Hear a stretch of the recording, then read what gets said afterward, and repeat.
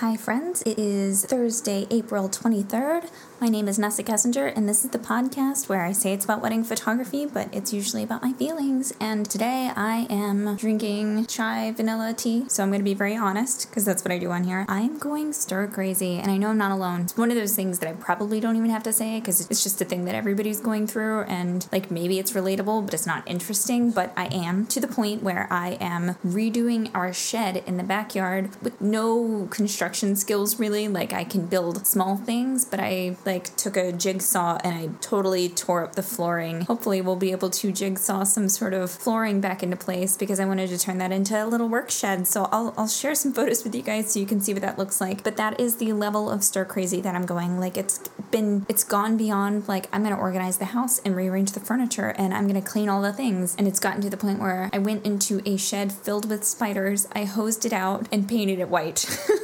So that's where I'm at. I think this is a really interesting time because if you were to draw a Venn diagram of what depression symptoms look like and what quarantine symptoms are, you would get a lot of overlap. This is something that my therapist talked to me and had me do. When I'm depressed, I don't spend time with people. I don't leave my house. I don't have any structure or routine. I don't really have the energy to do things. I sort of have this ominous something bad's gonna happen feeling that happens, and I sort of ebb between being sad and apathetic. And I'm not at peak depression. Like I'm to the point where I kind of sucks because all the creativity has been drained out of me. So where I would really like to be spending this time doing things like working on illustrations. What I'm doing is I'm getting caught up on the commissions that I have, but for the most part, I'm doing things like, the quarantine things. I gave myself a terrible haircut and I'm renovating a shed and I've been doing a lot of gluten-free baking. However, if I go back to my vision board that I put together earlier this year, I'm just living my bliss.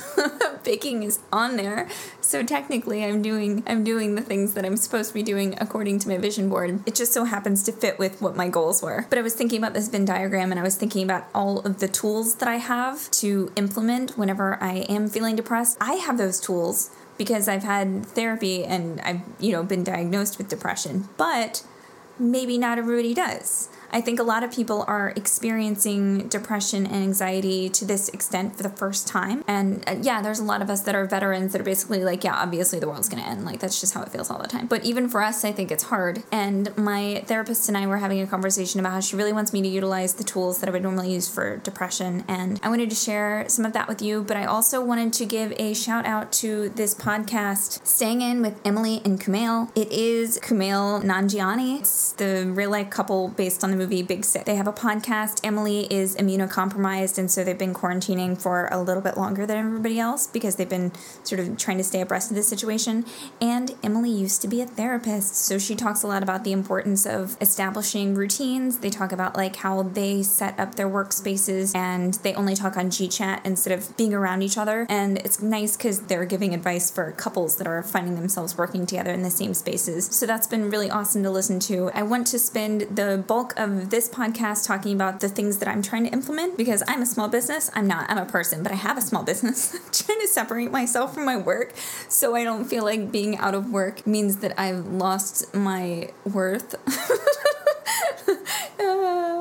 I feel like that sounds sad, and I'm not trying to sound sad about it, but it's one of my realities. Like, I think for a lot of us, the thing that we do is we work, and I try not to attribute too much of my value into the things that I create, but I think for a lot of us, especially when what we create is our job, it becomes really difficult for us to differentiate our value as a person from our value as a business entity, and I'm working really hard to be kind to myself, and also maybe I'm not always 100% dealing with it. Like, I am renovating a spider shed for some reason, so maybe I'm not sitting with my emotions as much as I should be, and I'm just like trying to stay busy so I don't crash. But I have been trying to keep a little bit of a schedule, so I may not be able to muster up enough energy to exercise every single day, but I am at the point where I'm able to find my way into an outfit, sit down in front of a computer. I have been setting intentions to work on work-related tasks every day, and I'm being held accountable because I am doing those things on Focusmate.com. This is not sponsored. I've talked about Focusmate fofocusmate.com quite a bit on Instagram stories. And basically what it is it's a free web service where you sign up for as many as 3 meetings a week, where you have a stranger that will video check in with you at the beginning of the meeting. Then you guys work together quietly in silence. You are not to disturb each other for 50 minutes, and then you check in at the end. And it's really, really interesting. I just upgraded to the $5 a month plan. I'm a big spender, but you don't have to feel pressured to do that because I had the free account for months and months and it was working. But that's been the thing that's been helping hold me accountable a little bit. I'm not always the best at setting boundaries for myself, so this has been really nice because I feel like the other person is depending on me to show up. And it's a small thing, but it has been something that's really helpful. And the things that I'm doing with my to-do list are things like editing this podcast. I can't record it, but I will be editing it with a session that I have set up in 50 minutes. And another thing that I have on my to-do list that I have a FocusMate meeting set up for is queuing up another elopement for my blog, because I feel like there is going to be an industry shift towards smaller weddings, and I really want to make sure, and I think this is something you should be doing too, making sure that there's an emphasis on elopements and smaller weddings on my website so that people can see what that looks like, because I feel like that's what's in our immediate future. So I did want to talk about the things that I'm doing to help me stay productive, because like I said, I feel a legitimate lack of worthiness, which isn't ideal, and I'm fully aware of that. That's kind of where I'm at. But I also wanted to bring up this idea that I've been trying to be kinder to myself for not being creative, because what I really thought was going to happen, like, oh, I'm shut in for a month, guess who's going to finish their children's book?